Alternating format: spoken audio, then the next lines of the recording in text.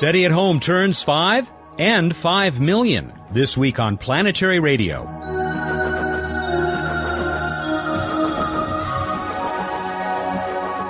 Hello again, and welcome back to the Planetary Society's weekly radio call to the cosmos. I'm Matt Kaplan.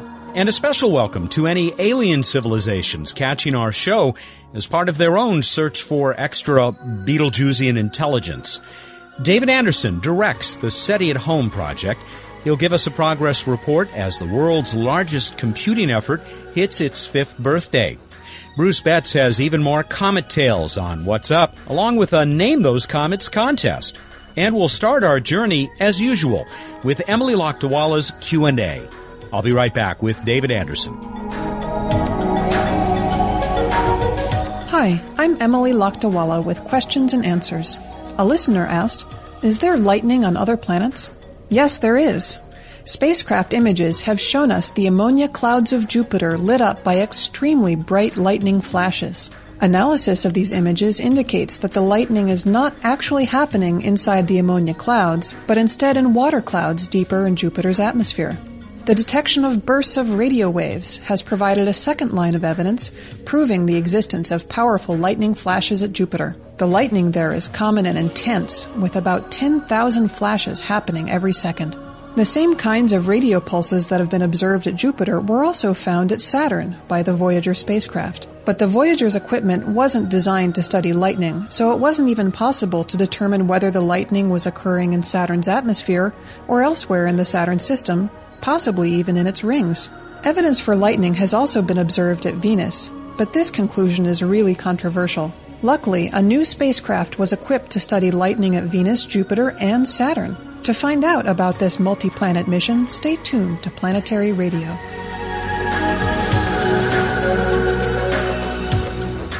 David Anderson, happy 5th anniversary. Thanks very much, Matt. I was just on the website, and I noticed that you are either nearing or you said you may have even surpassed 5 million users. Yes, that's a little deceiving. Those are the number of email addresses in our database, the number of people who have ever participated in SETI at Home. The number currently running it is somewhat lower, probably about 500,000, which is still a lot of computers. I'll say. Yeah. Just as, and maybe more impressive than that, some of the other statistics I saw, about 1.4 billion results delivered. Not quite the number of hamburgers at McDonald's, but pretty impressive. And 2 million years of CPU time. 2 million years of CPU time. Could you ever have hoped to come anywhere close to that in a traditional computing environment? No, it's completely mind-boggling. It's the biggest computation ever performed by a very large factor. And you guys, and this is something that I hope we can talk about as we look back over the SETI at Home project, you guys or your immediate predecessors basically invented something which has become in recent years one of the hottest topics in computing, and that is distributed, or I guess it's now being called grid computing.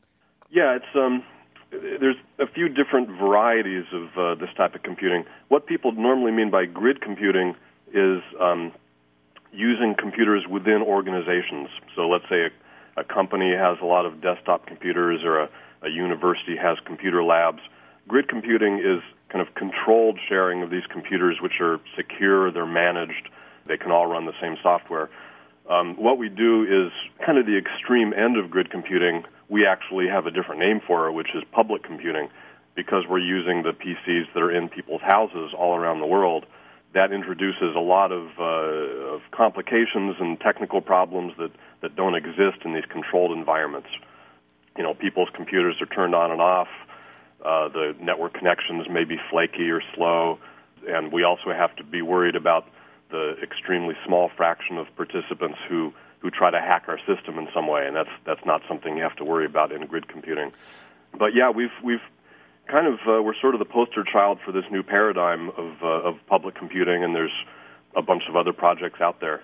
Yeah, I've heard of one, the Protein Folding Project, which I think points to you guys as the folks who got all of this started. Yeah, Folding at Home from Stanford is another really good project, and they're doing good science, and they publish papers in Science and Nature. Another real interesting one is ClimatePrediction.net, which is from Oxford University, and they're using people's home PCs to study global warming and predict how climate's going to change over the next 100 years. Now, the fact that you're mentioning these other projects indicates that you're not stingy with the people out there who would be open to helping with a project like this. Yeah, actually, one of our big directions in the past couple of years has been to try to set things up so that these projects can all kind of band together and share the same users, the same set of computers. There's a bunch of reasons for doing this. SETI at Home, for example, we go through periods where the telescope isn't working and we don't have any new data to distribute. We've been forced to just to keep our users happy to send out extra copies of old data. And we'd be much happier if that computing power could be used to study global warming or do whatever people think is important with their computers. Share the wealth. Yeah. What is it about the search for extraterrestrial intelligence that cried out for this kind of approach? It's hard to say. There's definitely something special about it. These other projects, even though they're very meritorious, really have gotten only a small fraction of the participants and the computing power that SETI at Home has received.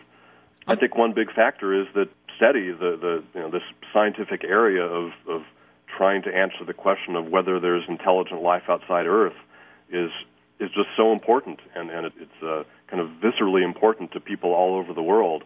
And yet it really hasn't received a proportionate amount of research funding. In America, the federal government currently doesn't spend anything on it. So I think it's the public's way of saying, we think this is something that should be studied more carefully, and we're going to put our money where our mouth is and use their computers to help participate. Or put our CPUs where our mouths are, so to speak. Exactly. There is certainly a drama, even a sense of romance, to being a part of this search, and that hope that your computer sitting on your desktop might just be the one that finds that bit of code or decodes that bit of a signal coming from God knows where that says we aren't alone. Right. I think another aspect of SETI is that it's kind of a species-wide activity. It's a global activity. It has no connection with products or profit motives or discovering drugs that are going to be patented by some company. It's very altruistic and idealistic and maybe a little fanciful. I think everybody understands that the odds are pretty small that we're going to find anything in the near term, but people think it's worth working on anyway. And while it's an individual sort of an effort, you have a community that has grown up about this. A community, competing teams. Online, I saw yesterday's User of the Day, a lovely woman named Elle, and we had this very intriguing description that she had posted of why she's part of SETI at Home. Did you have any idea that it would develop into this kind of communal activity? That's been a kind of an ongoing surprise. We've basically attempted in the project to give people tools for these community type activities. We came up with this mechanism for where you could write a profile of yourself and attach a picture, and we'd show these things online, and we'd pick a user of the day and give tools for searching other people's profiles. But we didn't anticipate the way that things would go. In particular, this team idea really took off, and actually the competition between teams has, I think, spurred our participation as much as almost anything else. People start teams, and then to boost their team, they recruit new users. They get their family and friends who have computers to sign up for SETI at Home and join their team. And there's teams all over the world. Some of them have thousands of members and their own websites. It's this whole kind of subculture that we would have never predicted at the beginning of the project. And, of course, you guys keep score. I mean, you can check on the results, the performance of your team compared to everybody else, and it's got to be the most interesting way to score points of any game on the planet in terms of the number of, hours of processing or calculations done. Yeah, so in the case of SETI at Home, it's just the count of the number of work units that your computer has done.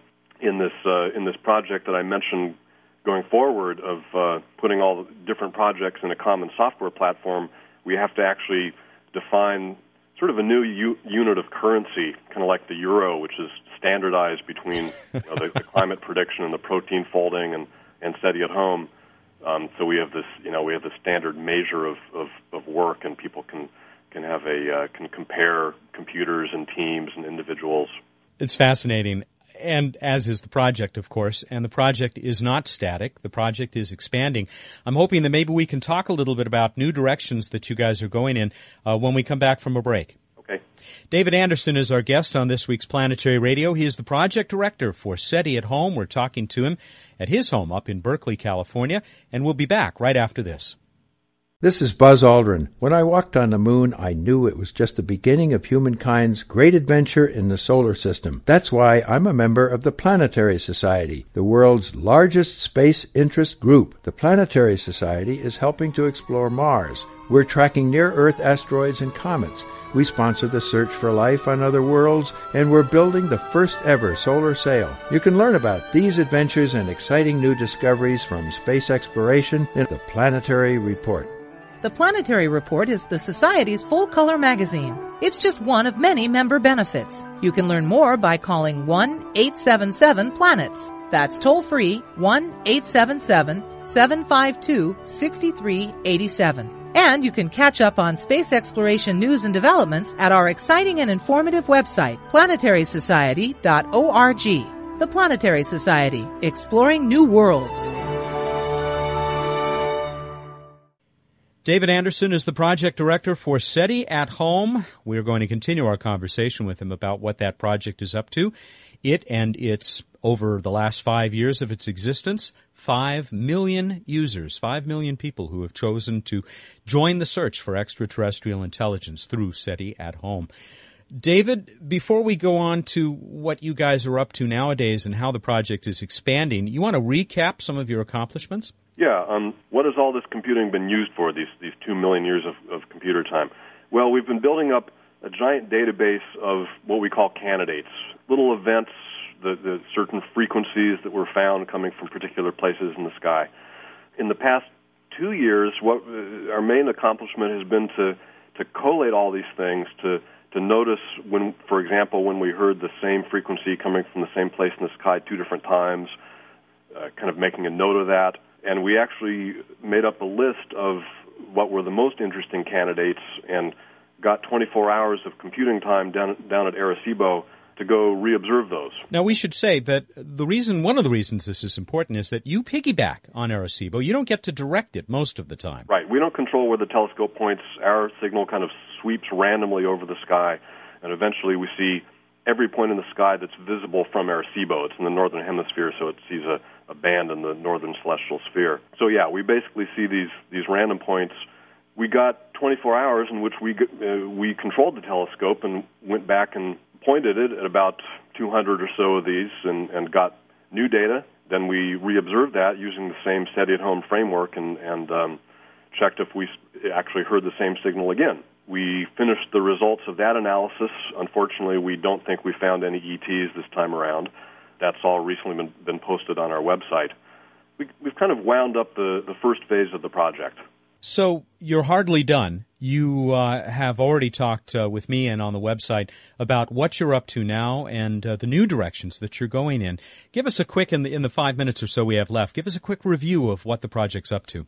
One thing we've been working on kind of behind the scenes, and it's not visible yet, is switching over to new software technology that'll make it easier for us to deploy new programs. Until now, if we wanted to make a change in the SETI at Home algorithm, even to tweak it a little bit, it was kind of a big deal because we had to release a new version, and all of our users had to download and install that, and it was very cumbersome for everybody. We switched to this new software platform that we're developing. It's called BOINC. That will... You said BOINC. Right, BOINC. It stands for Berkeley Open Infrastructure for Network Computing. And will go down in history as one of the great acronyms. I hope so, along with Unix.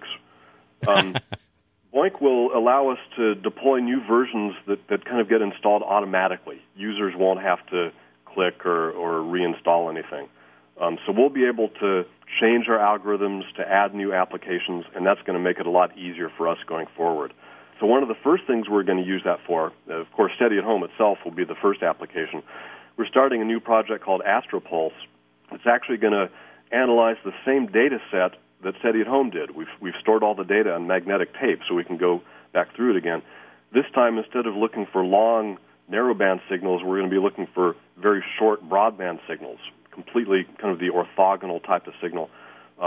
That could be evidence of a bunch of different interesting things. ET is one. Another possible source of this type of short pulse signal is what's called an evaporating black hole, a very exotic phenomenon that has never been observed. Oh, yeah, something Stephen Hawking, I think, predicted. Exactly. So his physical theory predicts that tiny black holes kind of evaporate and go poof and give off this click of EM waves. Fascinating.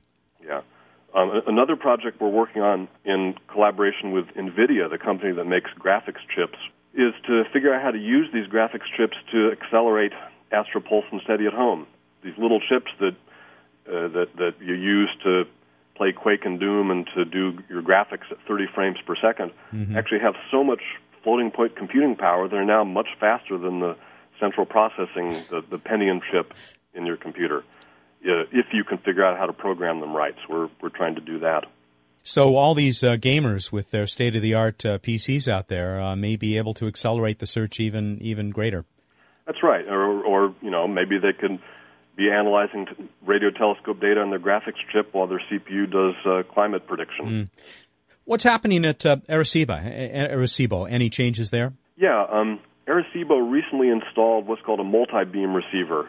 Until now, the receiver at Arecibo basically sees one pixel, this one kind of fuzzy round dot in the sky. A multi-beam receiver is similar, except it sees a bunch of different dots, in this particular case, 7, a central one and then 6 around the sides. That has some big advantages for doing SETI, because if you hear a signal in more than one of those receivers, more than one of those dots, the chances are good that it's not actually coming from space, but instead is man-made interference or RFI. Rejecting RFI is one of the big difficulties of doing SETI. Using this new multi-beam receiver is actually kind of next on our list of SETI projects. It recently got installed and is being tested at Arecibo. We've built a new data recorder. Of course, we have to record data at many times the rate since we have these multiple pixels. We hope to ship that down to Arecibo and start recording data as early as late summer, I would say. Now, is this also part of what may be a longer-term plan to begin to get a look at the southern skies? Yeah, actually, our original motivation in building this multi-beam receiver was to take it down to Parkes, the radio observatory near Sydney in Australia, which has a 13-beam receiver. And we hope to eventually do that. It has numerous advantages. It's the largest radio telescope that can see the southern hemisphere of the sky, and that part of the sky includes the center of the galaxy and other very exciting places to look at. It's really, at this point, it's sort of an issue of what we can do with the resources that we have, and it'll be easier for us to record data at Arecibo first. Probably take the same data recorder down to Arecibo perhaps a year from now, down to Parkes, rather. David, we're just about out of time. Your sense of adventure still sounds very strong. Well, this whole thing has been an extremely exciting kind of a wild ride. It started off as, for me, as just kind of a thing I was doing on the side in addition to my day job. Little by little, it's sort of taken over. And now it's what I do, and I'm excited about being involved with this and with all the other distributed computing projects going on. How can people learn more about SETI at Home? Now, of course, they can go to planetary.org, the Planetary Society website. There is a whole SETI at Home section there where they can learn more about the project and learn about how they can support it. But I would think they might want to visit the SETI at Home site as well. I should say that the Planetary Society has been really critical to getting this whole thing off the ground. They provided us with the seed funding and have funded us along the way.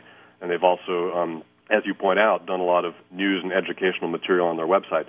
If people want to participate, they can go to the SETI at Home website, which is SETI at Home with just letters, not the @ sign, setiathome.berkeley.edu. Just follow the instructions for downloading the program. And one of the things that you'll find there is a lovely essay by one of my all-time favorite writers, favorite human beings, Philip Morrison, the great physicist who is also a pioneer in SETI. And David, I'll leave you with his words. Good hunting. Thanks very much, Matt. David Anderson is the project director for SETI at Home, which is right now passing its 5th anniversary with 5 million users, 5 million people who allow their computers during their downtime to not be down, but be looking for an intelligence in the galaxy beyond our own. I'll be back with Bruce Betts and What's Up right after this return visit from Emily.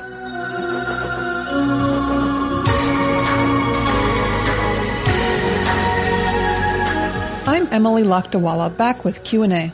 There's lightning on Earth and Jupiter, but the evidence for Saturn and Venus is inconclusive. Luckily, a single spacecraft, Cassini-Huygens, was able to investigate lightning at Venus, Jupiter, and Saturn. Cassini-Huygens is a Saturn orbiter and Titan probe due to reach the ringed planet in July of 2004. But in order to build up enough speed to get to Saturn, she had to take 2 swings by Venus and 1 by Jupiter to receive gravity assists. Cassini-Huygens spent 2 years studying Venus's atmosphere with powerful radio instruments, but failed to reveal any evidence for lightning there. When she sped by Jupiter, she had no trouble observing bright lightning. Cassini-Huygens will soon turn her radio on Saturn to study lightning in that planet's clouds. And during her many orbits of Saturn, the Cassini orbiter will also be able to search for lightning at Titan, the only moon in the solar system with a significant atmosphere. An exciting moment in the mission will come in January of 2005, when the Cassini orbiter will release the Huygens probe to descend through Titan's atmosphere.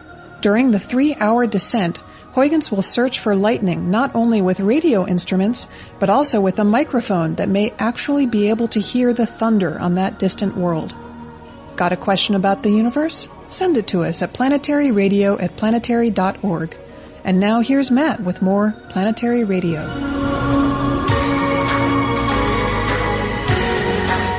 Well, the search for terrestrial intelligence ends here with Bruce Betts, the Director of Projects for the Planetary Society, who has joined us again for What's Up. Welcome, Bruce.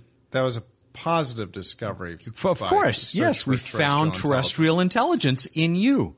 That was kind of a compliment. Yeah, it was. Yeah, that was a compliment.